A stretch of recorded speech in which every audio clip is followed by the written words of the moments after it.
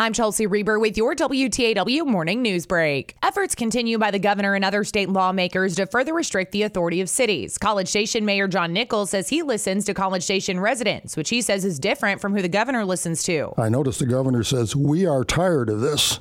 Well, I don't know who the we is he's talking about. I notice he's speaking to the Texas Public Policy Foundation.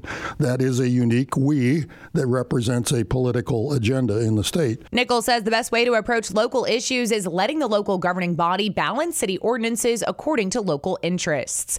The City of Bryan's tourism office is getting another tool. That's after the city council approved the purchase of a 32-foot-long portable stage.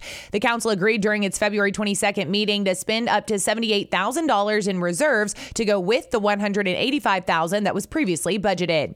Smoke testing starts this week in Northwest Bryan. According to a city news release, residents may see smoke exit from vent pipes on the roofs of homes and businesses, manholes, and the ground where broken sewer pipes may exist. The smoke is non-toxic, does not leave a residue, and does not create a fire hazard. Testing will continue through March and April. You can see a map of the testing area at bryantx.gov.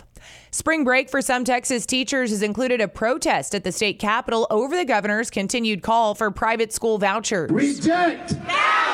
Hundreds of Texas public school teachers took to the halls of the state capitol to voice their opposition to the governor's voucher program that he rolled out in the State of the State address. Under this school choice program, all public schools will be fully funded for every student. Zeph Capo of the Texas chapter of the American Federation of Teachers arguing that Texas schools aren't fully funded now. I've never heard such a lie. If we were fully funded, we would not be losing teachers left and right. In Austin, Chris Fox, TSN News. United Way of the Brazos Valley's second annual Fight to Unite wrestling event is next month. President Peggy Goss says there are multiple ticket options. There's general admission tickets, there's some premium seats, there's a VIP section if people want to buy a ticket and then join our VIP, which is a meal and some beverages, and basically it's like a party deck, and then you also get to meet with the wrestlers and athletes. Fight to Unite is April 14th at Edible Field in Bryan. Tickets are online at uwbv.org/fight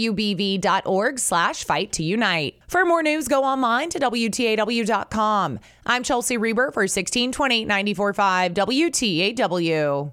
Lucky Land Casino, asking people, what's the weirdest place you've gotten lucky? Lucky? In line at the deli, I guess? Aha, in my dentist's office.